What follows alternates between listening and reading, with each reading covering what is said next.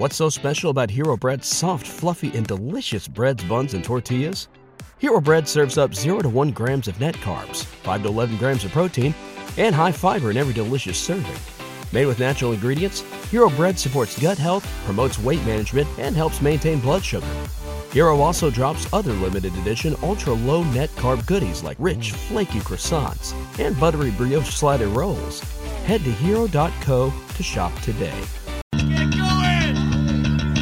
Trouble, friend, present, past and beyond. Though you weren't with us too long, that was the most precious thing we could lose. While you were here, the fun was never ending. Life a minute was only beginning. Chase it back, you third, this one for you!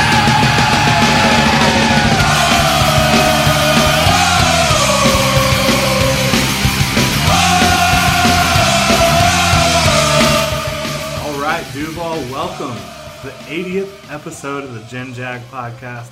I'm your host, Jordan DeLugo, joined as always by Scott Klein. Jaguars are coming off a very disappointing offensive performance against the Titans. We will get into that. We will preview the Jaguars versus Jets and much more. Make sure to follow Scott on Twitter at ScottKlein1. You can follow myself at Jordan DeLugo on Twitter. And make sure to follow Generation Jaguar on Twitter for all the latest Jags news, updates, analysis at Generation Jag. Facebook and Instagram at Generation Jaguar. You can check out GenJag.com. We've got all our videos up there. We've got UCF Jaguar. We've got blog articles. All the podcasts are there. We've got a bunch of fun new Duval-themed gear dropping pretty much every week. We have an Air Cole shirt that is available now. I'm currently wearing it. Pretty stoked on that. Keelan Cole might not have had the best week this week, but still, one of the best catches we've ever seen in week 2. So fun stuff there. Please subscribe to our show on SoundCloud and the iTunes podcast app. If you could, please give us a review on the iTunes podcast app as well. Helps us out a lot. Big shout out to the one and only sponsor of the GenJag podcast, Bold City Brewery. Find them online at boldcitybrewery.com. Facebook, Twitter, and Instagram at Bold City Brewery. They've got their anniversary party coming up next month on October 20th. 10 years of Bold City Brewery. Pretty awesome there. They've also got new Screamsicle Brew available exclusively at Daly's Place. And they've got us hooked up with a nice beer that we will test out a little bit later in the show and tell you about. We've got a lot to get into, as I said earlier, Scott. Jaguars, Titans thoughts. Really disappointing performance there. We'll take you around the AFC South. We will do our Pump the Brakes segment of the week. And then, of course, we'll talk Jaguars and Jets. Quick reminder about our tailgate this Sunday, 9 a.m. at Strata. Free food and beverages, beer from Bold City Brewery and Green Room. We've got vodka from Carve Vodka. And, of course, we've got chicken biscuits from Metro Diner this weekend. That is at Strata at 240 Talleyrand Avenue, 9 a.m. this weekend. Hope to see you out there. So let's just go ahead and get right into the Jaguars' debacle on offense against the Titans, Scott. What stood out to you? Yeah, I mean, I think the same thing that stood out to everybody. Yeah, Blake was not good. I mean, Blake wasn't good that game? That was, yeah, obvious. Oh. Yeah, I know, it's like they're saying the sun is hot. Interesting. But it was just, that was what carried him the week before was really the downfall of the Jaguars this week. He wasn't able to hit the simple throws. I mean, the underneath stuff, out routes that were just wide open. I mean, it looked ugly. Yeah. The running backs really couldn't get anything going. TJ Yeldon looked good, but he was limited. I mean, you could only tell 7 carries. He was looking like he was the best player on offense at the time. Definitely. He was their best player offensively on Sunday. But he wasn't healthy. Right. I mean, he was trying to tough it out. Yeah, he ended up with 13 touches, but it was really in a short time span. He didn't really play all that much. Mm-hmm. So, I mean, there were a couple drops. It was just the Titans, they always seem to have a plan when they play against us, and they're 3 for 3 right now. Yeah, Logan Ryan said it pretty good, I think. He said Jaguars want to be a physical team that beats you up, and we just do it better than them. And I mean, I don't know if they do it better than the Jaguars against the rest of the league, but against the Jaguars head-to-head, they certainly have proven their point. So it's tough. I mean, there's so many different things that you can point at to say why we lost. There's a couple things that people are pointing at that we don't necessarily agree with. Yeah. But well, I'm sure we'll get into all that later on. But to me, the main thing was the passing offense wasn't efficient at all. We couldn't get anything going. What little running game you had was just dead in the water. I mean, outside of the little bit from TJ Yeldon, it was just a rough day. I mean, offensive line played not awful. I mean, they held their own. The Titans really, they knew what they wanted to do, and we were letting them get away with it. Definitely. I'd say the offensive line had their worst game of the season so far, which isn't saying much considering they had given up 1 sack. Yeah. Or was it no sacks prior to this game? I think they had given up 1. Okay, so yeah. So, I mean, the offensive line in terms of pass protection has been pretty good all year. They started this game really strong. I thought in the fourth quarter they really fell off. Blake didn't have a whole lot of time to get anything going in the fourth quarter. It was really the first time that you could tell Blake was rushed. And big time. Early, like you said, early on, things were doing okay, but really, I mean, when he had the time in the pocket early on, he was either missing his man or his guy dropped the ball. Yeah. So it was pretty frustrating to watch. And to me, it was bizarre, and I think this is more on Blake than anything. It's just there was, I think, 2 passes over 10 yards. For the entire game. No, not even... There was 5. 5, I'm sorry. But he only completed 1, which is just crazy. Yeah. One pass that traveled over 10 yards in the air was completed. And nothing was super deep at all. No. I mean, not even... Blake did come out and say today that there were some shots deep that he just missed, that he didn't see them. And he hit those, of course, against the Patriots the week before. And I think the fact that he had success underneath or in the Patriots game early really opened that up. I mean, if you can hit everything underneath, it's going to force the defense to creep up and keep their eye on that, which opens up the holes deeper down the field, and that just never happened. They just said, okay, keep screwing it up down here. We'll just hang out back here and watch. Yeah. Now, getting back to the offensive line a little bit, Linder did give up his first sack of the season, which was pretty disappointing. Andrew Norwell had another penalty this game, as did Jeremy Parnell. You really need to see less penalties and more consistency throughout on the offensive line. This is an offense, Doug Marrone said it today, they're not designed to play behind the chains. Like, they're not designed to be able to overcome 1st and 20 or 2nd and 20. I believe he even said he'd rather them give up the play than to take a penalty. I mean, 2nd and 12 or 13 for this offense is more manageable than the really, really long down and distance. Mm-hmm. Yeah, no doubt about it. And then getting back to Blake a little bit here, he finished 21 of 34, which isn't too bad on the surface, but he just wouldn't test the defense downfield like we said. His yards per attempt of 4.6 would be the worst in the NFL over the first 3 weeks. I mean, he just did not seem comfortable or confident. Good thing is he didn't turn the ball over, despite fumbling late in the game. But there was at least 6 passes where he just flat out missed his man. Yeah, there was just some awful throws that players that were wide open, and he had plenty of time. Yeah, it's just inexcusable. It really is. The receivers were okay. Mm-hmm. Keelan Cole had a couple drops. Still was the best receiver probably on the day. Austin Seferian-Jenkins missed a pass that I thought he could have hauled in early in the game. DJ Chark dropped another pass. So, okay, I probably am using loosely. They weren't great. Yeah. But when you have a quarterback playing the way that he was that day, yeah. I thought maybe one of the passes was on Keelan Cole as far as the drop goes. Yeah. Because even if it hit him in the hands, he was stretching out, and he was getting one hand fingertips on it. Yeah, I count that one as that one's a blank in my opinion for sure.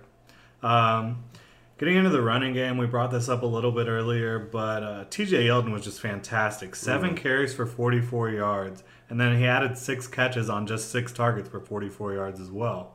So in his limited time, he racked up 88 yards.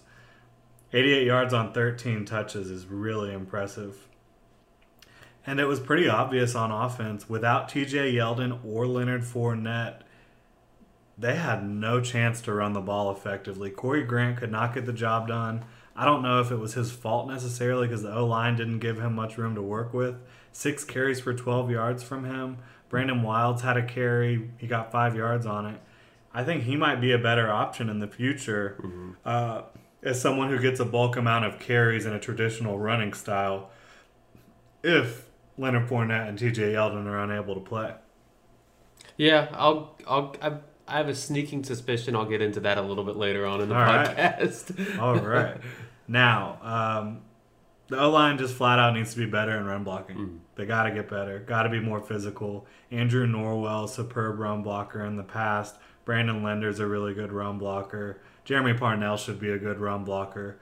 I know you've got a kind of patchwork offensive line last week with Chris Reed and Josh Wells both having to start, but they were better run blockers than the rest of the guys on the O-line. So I think the O-line as a whole needs to step up moving forward. And it was really an area that we thought the Jaguars would excel with the addition of Andrew Norwell. And the pass blocking prior to this week was pretty good. And even for a good portion of this game was pretty good. But the penalties are too much. Yeah. And the run blocking hasn't been impressive. Of course, when T.J. Yeldon and Leonard Fournette are in the game, the run blocking looks a lot better. Yeah. But they haven't had that luxury, and they've got to block whoever the Jaguars have back there. They've got to be able to block for them, and they haven't been getting it done with Corey Grant. ASJ, big shout out to him as a run blocker. Mercedes who? Yeah, for real. I mean, coming in, he was like a guy who was like, he's going to be a vertical threat. He's going to use his athleticism. He's a receiving tight end, period. He has been all around tight end. Yeah. He's really surprised and been an excellent addition, especially when you lose somebody like Mercedes. Yeah. Recapping the offense's performance as a whole against the Titans there, I think it was just the perfect storm of negative things to happen. No Fournette. Yeldon misses much of the game. Keelan Cole has his worst game yet. Blake Bortles is wildly inaccurate. There's a lot of penalties on the offensive side of the ball. It just doesn't make for a good performance, especially against a Titans team that feels confident playing against you and is going to really bring the physicality to the game. Yeah, to me, and texting a bit before, prepping for the podcast, it really felt like it was the Jaguars were just a couple plays away from turning the tide of this game. It was, if you get a couple more first downs because there's a couple completions, you can continue, you can keep drives going, you can keep your defense off the field, you can pin the Titans further away from the field goal, which they were just perfectly fine taking all day. Just make it that much more difficult on them. It would have changed the way, because the field position game would have shifted into our direction, and we would have been in their shoes. Definitely. But it just never came together. I mean, there was just, when you do get a little momentum going, every drive, then you get a false start, then Blake Bortles gets sacked trying to scramble. There was something every drive. Yeah. It kind of reminded me of the Jets game last year, where they were just shooting themselves in the foot non-stop. They were able to do a little bit more on offense in that game. But, I don't disagree with you there. Moving to the defensive side of the ball. Really great performance for the most part. I mean... Yeah. And people were complaining about it, and I was just you give blown up 9 away. points in the NFL, you have done something right. I don't care who you're playing against. They They didn't score a touchdown the whole game. I want to see the percentage of games where the opponent scores 9 points and you lose. I'm sure it's very low. Yeah, I'd agree with you there. So, run defense, you see 150 yards on the ground given up, you're like, oh gosh, this wasn't a great game. But that's kind of reminiscent of week 1 against the Giants. It really isn't indicative of the run defense's performance. Marcus Mariota had over 50 yards on the ground. And obviously you want to be able to stop the athletic running quarterback, but I don't think that's indicative of your run defense. Derrick Henry and Dion Lewis, their two main running backs, combined 27 carries. They got just 83 yards on those carries, averaging right at 3.0 yards per carry. It was all Mariota's legs, really, for their offense. That's their entire offense. Yeah, I mean, I like to play just what if. What if Blaine Gabbert never gets knocked out of the game? Yeah. I'm not sure they really do anything. I don't think they would have scored more than a field goal. Maybe two. Yeah. So it's just one of those games where you're almost in disbelief that it went the way that it did. But when you look who you're playing, because I was terrified of this kind of game. I didn't think it would be this bad because I thought we would actually be able to do something offensively. But they just seem to have our number. Yeah, I agree with you completely. So then getting into prior to that, NFL let Telvin Smith know that there should have been a holding penalty on third down run by Marcus Mariota late in the game against Taylor Lewan. Cool. Doesn't matter now, but it is. Thanks. Good to know. Yeah, it doesn't matter. Yeah. The NFL has screwed up a couple calls against the Jaguars this year and in the past. On Telvin Smith last game against the Patriots as well. Yeah, so really frustrating stuff there. Not the reason why they lost the game, but it doesn't help when the refs aren't really doing what they're supposed to be. Yeah. But getting into the pass defense, the pass defense was better than the run defense. They gave up 83 passing yards in this game. Got 3 sacks. Several more pressures than that. You'd like to... 3 sacks isn't bad, but the Jaguars have had 2 sacks and 2 sacks and 3 sacks. Last season at this point, they were in the teens in sacks. Right now, they've only got 7 sacks on the year. Mm-hmm. You'd really like to see them land on some of these pressures a little bit more. Yeah, and... Of course, one of them was taken away. Yeah.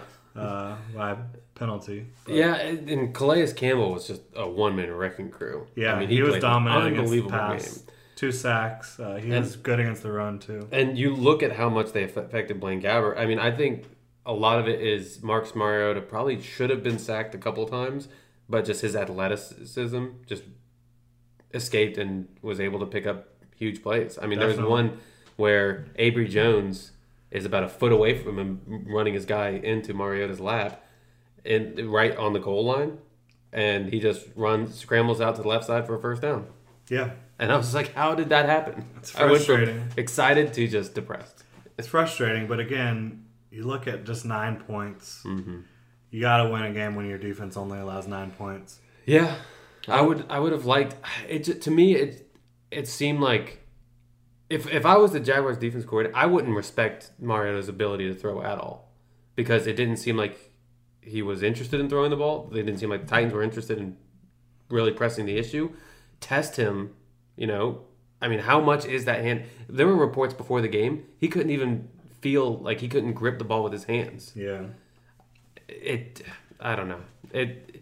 There's a lot of what ifs, but it was a pretty solid game for the defense.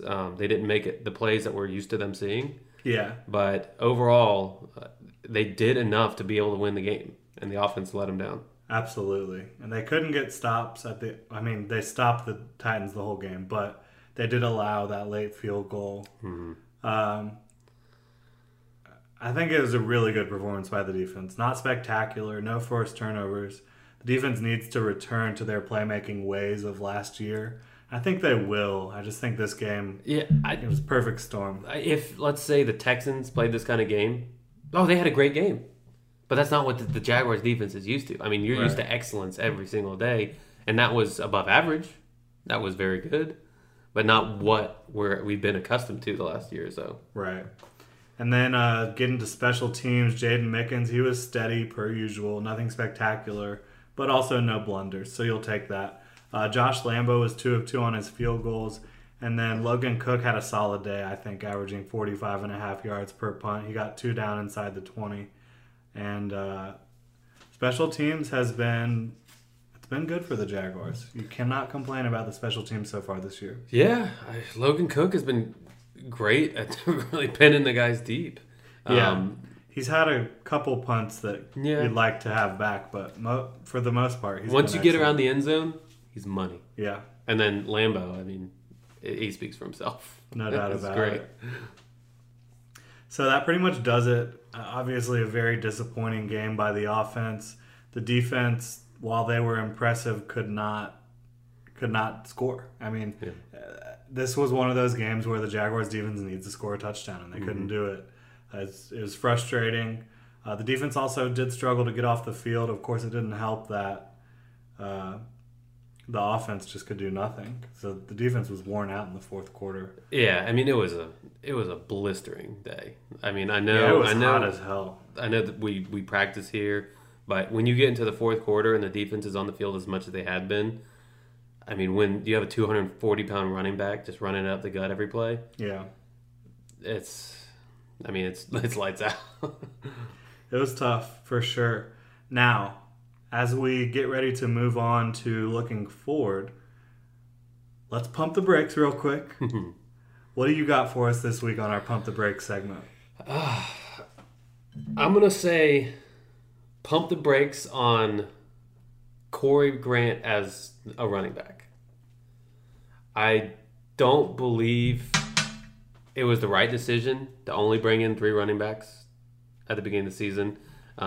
We actually talked about it early on in the season about getting him more touches. I still think it was the right decision. I'll disagree with you there, only because I think they thought both of those running backs could be had, for their practice squad and or just being picked up off the street. But then use them. Okay, that's a different story. Yeah. That's a different story. To me, when you have your full complement of running backs, Corey Grant is an excellent piece because you can bring him in package plays. You can literally scheme plays for him, not necessarily saying, okay, line up in the I formation and run it up the gut. Right. So, I mean, I see a lot of people, Corey Grant, he needs to get more touches. Oh, Corey Grant, he didn't do enough. It's like, well, it's fitting a square peg into a round hole. I mean, I think of him more as an offensive weapon, like the Denard Robinson. I agree with you. The description than he is a running back. And for that to go in, knowing the injury history that Fournette has, to say you're one play away from having that guy be your second back. And then you go into a TJ Yeldon where he played, but didn't really all play that much. I just think you need that security. I mean, you can't have Corey Grant potentially be your number one running back, which he seemingly was completely. I do think that the offensive line is to blame a little bit for his poor performance, but I agree with you that he's not a guy that you want to be your number one back. And I think of him as, like, I'll compare him to, of course I just blanked on his name, sixth man in basketball. Oh, gosh, what's his name? Jamal Crawford? Yes, Jamal Crawford. He's good enough to be a starter, and you're like, man, why doesn't this guy play the starter? But then he comes in off the bench for 6 minutes and puts up like 14 points. Right. You're like, okay, he's excellent in bursts.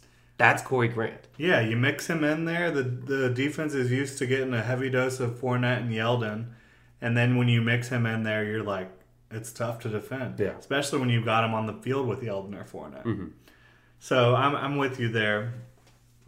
I don't think he's as bad as his performance this week suggested as a running back, because I do think the offensive line struggled to block for him, but I agree it's kind of trying to fit a square peg in a round hole. And I think he's so much more valuable in space just from that speed. Yeah. I mean, just forcing him between the tackles is That's just not kind the of way to use him. It's counterproductive. Yeah. It doesn't make sense. Mm-hmm.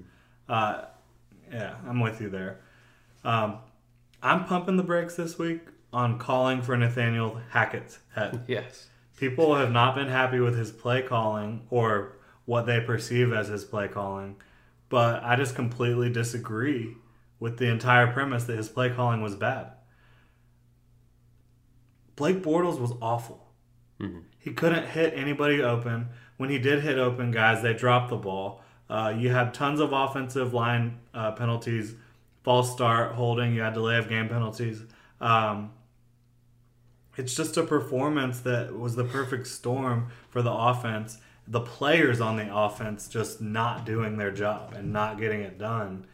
I don't think any of it had to do with Nathaniel Hackett. I think if Bortles was able to hit the guys that were open, and if the guys that were open were able to make the plays, it's easy. It wasn't like they were just too tightly covered the whole game. That wasn't the thing. I completely agree. And I invite anybody out on the interwebs to tell me or Jordan on Twitter how this game plan was any different than last week's versus the Patriots. Some people have said that, it should be different every week, week to week. Which, of course, they're not running the exact same plays every week. No, correct. It's not as if it's like, oh, we're so stupid, we're just going to run the same plays, which is what some people are suggesting. We've got our script for the year. Right. No, I mean, the plays were there.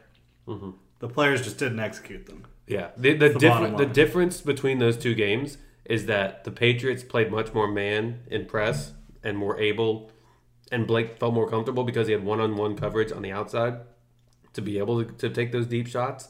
Like, for example, the touchdown to Keelan Cole in the corner of the end zone.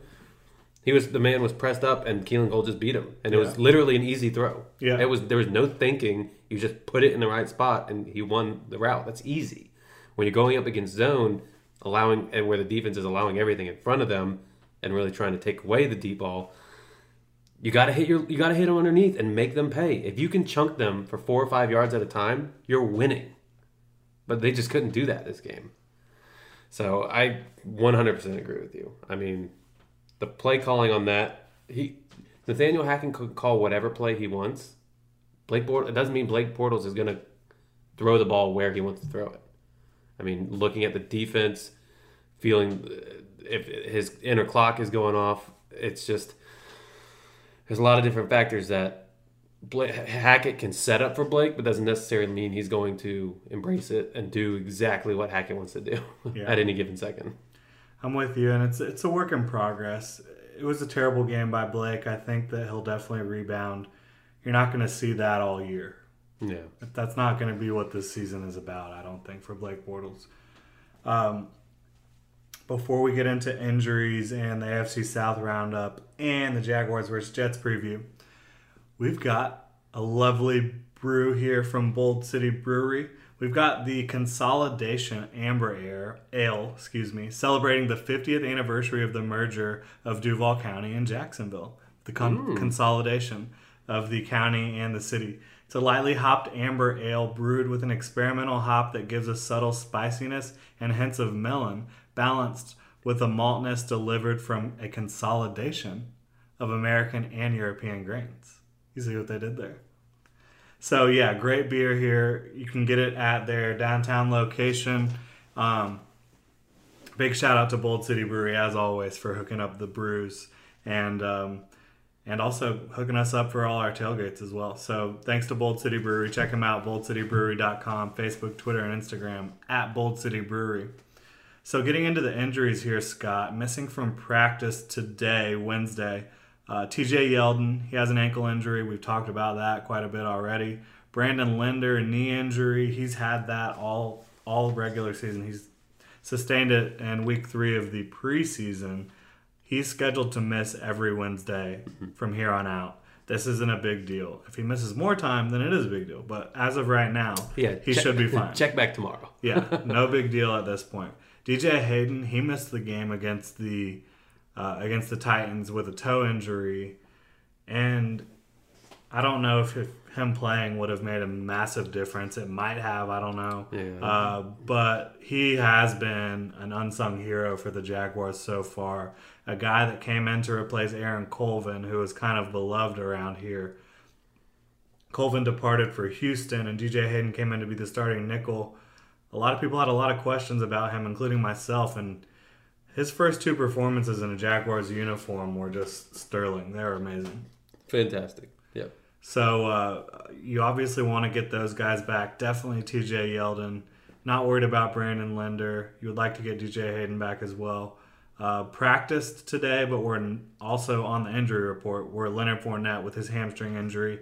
We know all about that. It's just about if they feel comfortable on game day this week, I think, to get him back out there. Calais Campbell, he has an ankle injury. He had been dealing with knee soreness prior. He's been banged up, but he's been battling through it. Leads the team in sacks. He's been a monster. Yeah, if he was hurt last game, it didn't show. I mean, he was an animal. So, I mean, he might... Maybe getting hurt is good for him. It puts a little fire in his belly. It reminds him to get angry. Yeah. Something. A.J. Cann, he missed the game as well. Chris Reed started for him. He has a triceps injury. He was out there at practice. He had a big brace on his arm. Remains to be seen if he'll be able to go this week. But he's a guy you want to have out there. I don't think his health is the most important thing for the Jaguars offense, but I think you'd rather have him out there than not have him out there. So yeah, he's been playing great ball. Yeah. Jeremy Parnell, he's had his knee injury for quite some time as well. He's playing through it and he's doing fine. ASJ, Austin Safarian-Jenkins, he has his core muscle injury, same thing. He's been playing through it and been playing very well. So the guys you're really looking at here, worried about, you want TJ Yeldon to be able to play for sure. You want DJ Hayden to play. Leonard Fournette, it'd be great to get him back this week. The Jaguars need to have him back. But at the same time, you want him to come back at full strength. Mm-hmm. You're not trying to rush a guy back from a hamstring. You know these can linger all season long. And quite frankly, I think the Jaguars, if TJ Yeldon is healthy, can sit Leonard Fournette somewhat comfortably and just try to win games and get to the postseason and then unleash the beast. Yeah, I would be surprised if they're really rushing them back this week.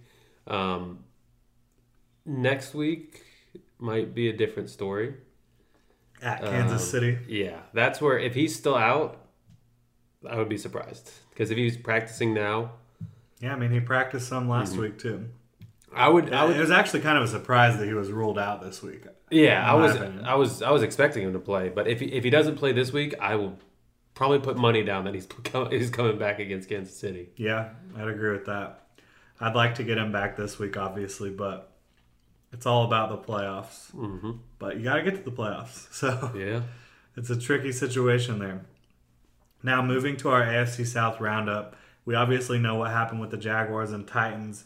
They are tied at the top at 2-1. The Titans own the tiebreaker as they beat the Jaguars last weekend. We all know what happened with that game.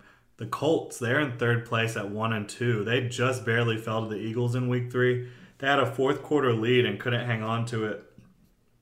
They failed to find the end zone after the first quarter. Played pretty well though. 16-20 was the score against the Eagles. A lot of promise coming out of Indianapolis lately. Yeah, last year I certainly didn't pay much attention to their games, but they keep playing the way they've been playing. They might, be keeping a watchful eye on them, because when you have a quarterback like Andrew Luck, when you've got a tight end like Eric Ebron playing as well as T.Y. Hilton, the defense is apparently making plays. You might have to watch a Colts game every now and then, as awful as that sounds, just to see what we're up against. Now the Texans, they're free-falling a bit. They've lost their first 3 games of the season. They lost last weekend to the Giants. Battle of winless teams there. They couldn't stop Eli Manning, who went 25 for 29. Barkley found the end zone. OBJ had a big day. The Texans just can't find a way to win ball games right now. They've lost 3 games by a combined total of 15 points. They're obviously close in these games, but they're just not finding any way to win in the fourth quarter. Yeah, at this point, they're so far behind. Right, I don't think they have a chance at making the playoffs, especially with the way they're playing. 0-3 is a big hole.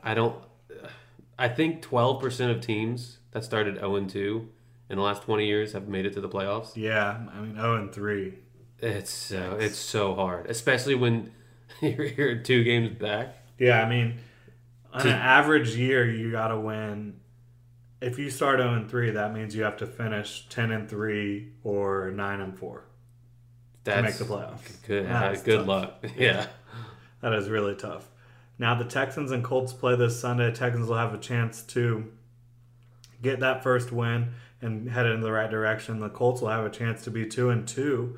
And if the Titans and Jaguars both fall this week, they could be tied at the top of the division with the Jags and Titans. So it's interesting the way the division's working out. The Titans are on top. They don't have much offense to show for it, but they're on top right now. I think the Jaguars are still the favorites, but they're coming off that embarrassing loss to the Titans. Like we said, the Colts have been really close, beating a couple of good teams, the Eagles and the Bengals, and then they did beat the Redskins pretty impressively. And the Texans, again, they haven't won yet, but they have been competitive. So it's a fun division, I think. Yeah, I mean, it's certainly with the Colts playing the way they have been, and even really the Texans, who, by all accounts, still have a lot of talent. I mean, you got J.J. Watt and DeAndre Hopkins. They can play with some people. So I mean, it might not be so much as the Jaguars and then everyone else. They might be a little bit more muddled than we think. Yeah. Now the Jaguars can kind of put that to bed this week if they come out and have an impressive performance against the Jets at home. Jaguars are favored by 7.5 against the Jets. They will wear white on white, the team just announced, which is a much better look than that white with teal pants. I kind of liked it. I couldn't stand it. There was no continuity. It was the socks threw it off for me. There was the white shirts with the teal pants and then the black socks. It was just bizarre. I couldn't stand it. I didn't mind it. I just think that they look like two separate uniforms. That to me, it looked like when you're playing Madden and you just put together a crazy uniform combination. Yeah. And you come out with something looking pretty funky. That's what I saw. I can see That's that. how I felt about it. And I didn't like it. I think the socks, if they weren't just black all the way down from the knee, it would have been better, but I didn't mind it. Well, I'm glad they're moving back to the white on white here. Something we can, you play better when you look better. Yeah. I don't think they looked great last week. They look good in white. They look real good in white. Yeah, so hopefully that holds true against the Jets. 1 p.m. kickoff in Jacksonville. Again, we will have our tailgate out at Strata, 240 Talleyrand Avenue, 9 a.m. We'll have beverages for GenJag members, chicken biscuits from Metro Diner, so come out and see us, 240 Talleyrand Avenue. The Jets have dropped 2 straight games after coming out with a dominating 48-17 victory over the Lions. Let's go ahead and start looking at their offense here, Scott. They're led by rookie Sam Darnold. What have you seen from him so far? A lot of what you saw in college. I mean, he's got the ability to make all the throws. He just doesn't always have the consistency or accuracy to do so. His decision-making is suspect at times. You question what in the world is he doing? The very first pass he ever threw in the NFL regular season was scrambling to the right, threw back across the field to the left side of the field, pick 6. Went back out to have a pretty good game. I mean, really good. 75% of his passes completed that game against the Lions. Not only like 160 yards. Right. So not at huge totals, but a lot of played that well because the Lions defense his really defense took care got a of lot business. of help. Or I mean, the Jets defense took care of business. Came out through for like 300 something yards against the Dolphins. Kind of came back down to earth this past game, but I think he's definitely a guy who will. I think he's very confident in himself because, and honestly, he should be. That he sometimes tries to force things into things that just aren't there, and the windows are so much smaller that the mistakes that he made in college that punished him. I mean, he's not going to have any shot doing that in the NFL. So he's shown to me he's a guy who you can get turnovers off of. Fumbles are a huge problem for this guy. He fumbles the ball a lot. Yeah, he can make plays outside the pocket looking downfield, but sometimes that costs you. And he's thrown 2 picks in each of the last games. Threw 1 pick against the Lions, like you said. So he's a guy that's turnover prone for sure right now in his career. Moving over towards their running game, they've been pretty damn good. Isaiah Crowell and Bilal Powell both are averaging 4.5 yards a carry. Mm-hmm. That's nothing to shake your head at. That's pretty impressive. Yeah, Crowell showed some explosiveness on a 60-yard run against the Lions late. They kind of have that 1-2 punch there. I think you should see more of what we've been seeing from the Jaguars of really being able to stifle a running game. But they have been performing pretty well. I mean, Bilal Powell, look what he did to us last year. I mean, so it's a bit different. Darius is playing. Darius is going to be playing this game. He's definitely made a huge impact along with Avery Jones. Right, and he wasn't there last year when Correct. the two teams played. So it's hopefully they touch a guy if they're down on the ground this time. Certainly. Quincy Enunwa, he's quickly developed into Darnold's favorite target. He's been impressive this season, has over double the amount of targets and receptions of any other receiver. Terrell Pryor's out there. He's been explosive when he's caught the ball, but he only has 8 catches, hasn't been targeted all that much. Deep threat Robbie Anderson, he's fallen by the wayside after an impressive season last year. Sam Darnold has rarely looked to make throws deep down the field, and that's really his bread and butter. Yeah, I mean, Enunwa has just really been the focal point for Sam Darnold. He's a physical, big receiver, can really make plays after the catch. I like him a lot. I have him on my fantasy team. I'm not gonna lie. I mean, don't think I'm going to be starting him this week, but we'll see. Yeah, and look for, I mean, it's a perfect matchup for either Jalen or Boye. Boye can use a little bit of a bounce back game from this past week, but I mean, no one in this wide receiver core really scares you. Yeah, I agree with you completely. Their defense, switching sides of the ball, they're tied for 10th in sacks. They have 8 total, all of which have come in the last 2 games. But before we get to their pass rush up front, their secondary is star-studded. They've got Jamal Adams, who might be the best young safety in the game. Tremaine Johnson, who's an excellent cover corner. Marcus May could be in line for a return to the lineup at safety after missing time with foot and ankle injuries over the past month. He's a very good young player as well, came in the same year as Jamal Adams. They've also got Buster Screen, who's an impressive player, but he missed practice today with a knee injury. And they've also got Mo Claiborne at cornerback. So they've got a lot of names Jamal Adams, Tremaine Johnson, and Marcus May. If you're able to get those 3 guys on the field at once, that's a nice secondary. Yeah, I mean, Jamal Adams is just the playmaker everyone thought he would be. He's an unbelievable talent. They really, looking even back at last week, they got a bit exploited by Baker Mayfield. I mean, once he came in, it looks like he kind of had them on their heels. And Jamal Adams said straight up they weren't prepared to play against him in that game. I don't know if that's... that seems a bit suspect. Throwing your coaching staff under the bus. I don't know what you're doing there. But a rookie really took advantage of them in the second half. Worth noting, they're the first team to be beaten by the Browns in like 630-something days. Yeah, I mean, it was the first win for the Browns since 2016. So. It's not great. No doubt about it. I don't think the Browns are a bad They've team. played a couple really close games. So they should have beaten probably both the teams that they played against. Yeah, I'm with you. I'm kind of rooting for the Browns this year. Yeah. We'll see. We shall see. But then getting to their up front, I mean, that's where it really starts. Mm-hmm. Leonard Williams, he's an excellent player. He has 7 quarterback pressures so far. And you've got Henry Anderson, who's registered 9 pressures. Steve McClendon, really good against the run. He's also contributed 3 pressures on the year. Their linebacker group, highlighted by Darren Lee, spectacular in coverage. Probably the best linebacker in coverage this year so far. But he does sometimes struggle against the run, struggle to make tackles. Then you've got Jordan Jenkins out of Georgia. A lot of people are familiar with around here. He's a good all-around player, and he's registered 7 pressures. Then you've got edge defender Brandon Copeland, who's also contributed 7 pressures. And Avery Williamson, he's chipped in 4 pressures with 2 sacks from the linebacker position, not the edge position. So it's not a bad group up front. Yeah, it's going to be a test. I mean, like you said earlier, the pass protection has been much better than the run blocking for this offensive line. But we'll see. I mean, Leonard Williams played very well against us last year. We got to hope they're really on their A game. Yeah, I'm with you there.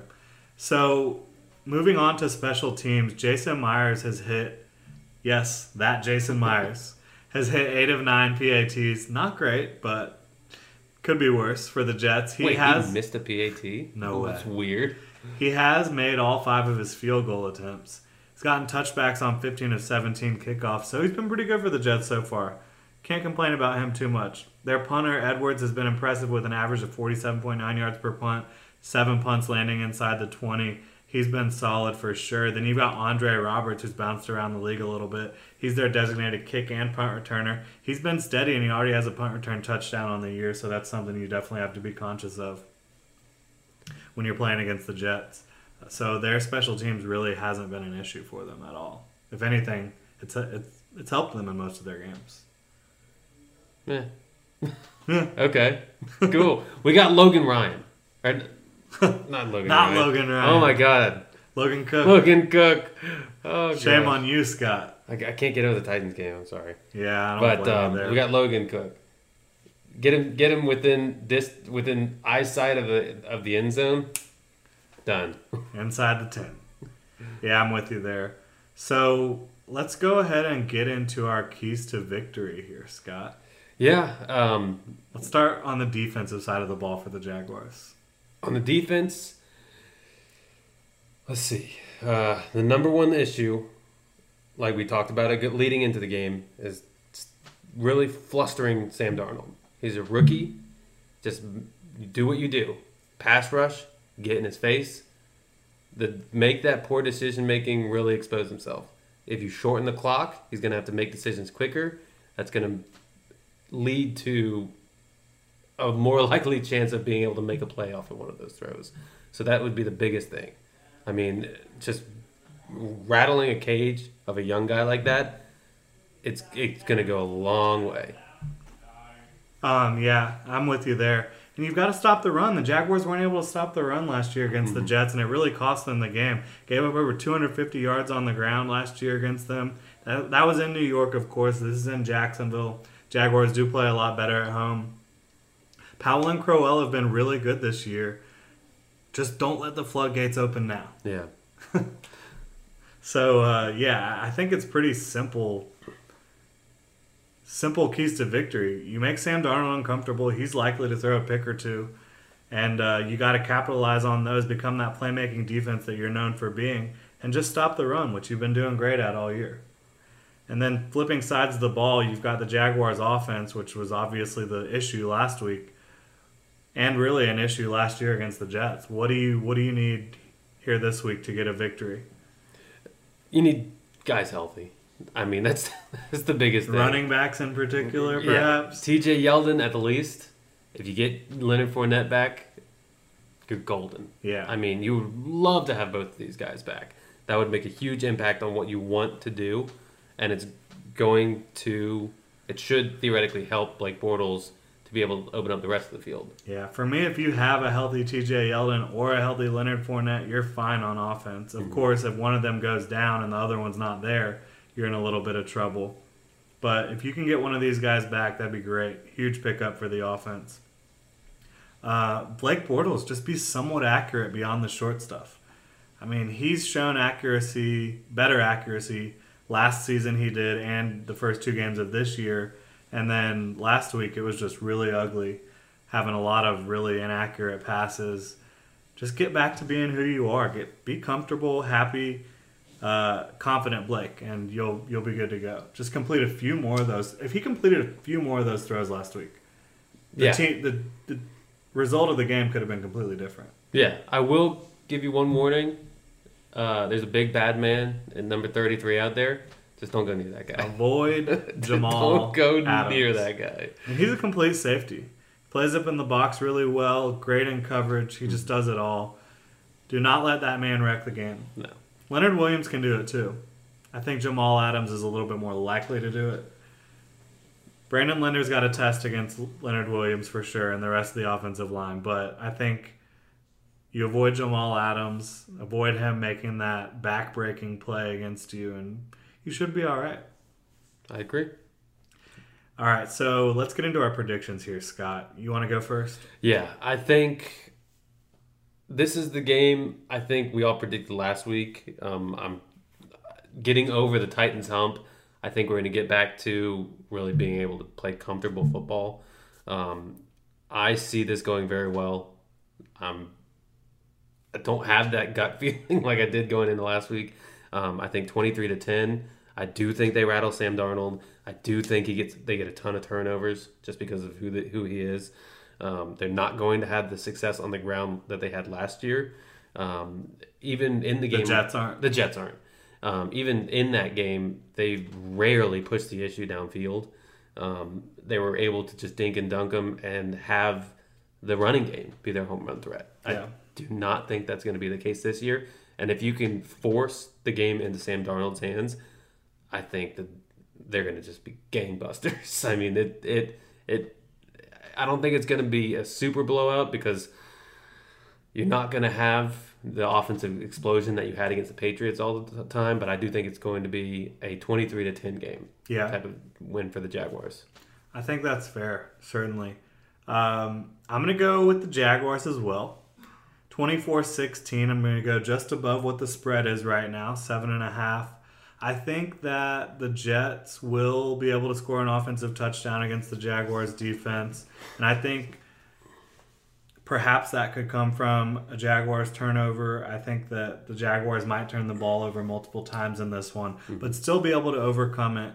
I think that they win 24-16 with a good showing from the defense, certainly, and perhaps a defensive touchdown. If not, a big defensive play that leads to an easy score for the Jaguars. Yeah, this is a defense who picked off Matt Stafford 5 times. The Jets are. Right. So it's definitely not out of the realm of possibility that they can cause some problems. Yeah. So I'm going 24-16. Scott's going 23-10 Jags. That's going to do it for the show. Enjoy the final game in the Jaguars' 3-game homestand to end out September. Hopefully the Jaguars can exact revenge on the Jets for a disappointing loss in 2017. Please follow us on Facebook and Instagram at Generation Jaguar, Twitter at Generation Jag. Check us out on GenJag.com. We've got all the latest news and analysis. We've got videos, podcasts, obviously. And we've also got tons of new Duval gear dropping all the time. The Air Cole shirt is the newest thing we've got. Go check it out at GenJag.com. You can leave us a review on the iTunes Podcasts app. Tell us what you think about the show. We'd really appreciate it. And, of course, thanks to Bold City Brewery, the one and only sponsor of the GenJag podcast. And we hope you all have a great weekend, Duval, and go Jags. What's so special about Hero Bread's soft, fluffy, and delicious breads, buns, and tortillas? Hero Bread serves up 0 to 1 grams of net carbs, 5 to 11 grams of protein, and high fiber in every delicious serving. Made with natural ingredients, Hero Bread supports gut health, promotes weight management, and helps maintain blood sugar.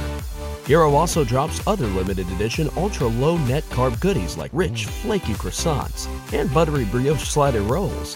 Head to hero.co to shop today.